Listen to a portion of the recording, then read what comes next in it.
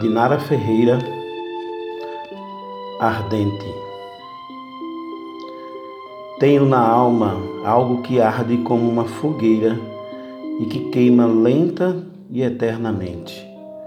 Você é o combustível perfeito, alimenta a chama e me mantém viva.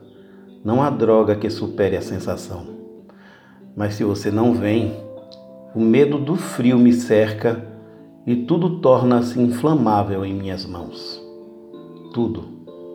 Sou fogo, chama viva, forjada no calor da brasa ardente da vida.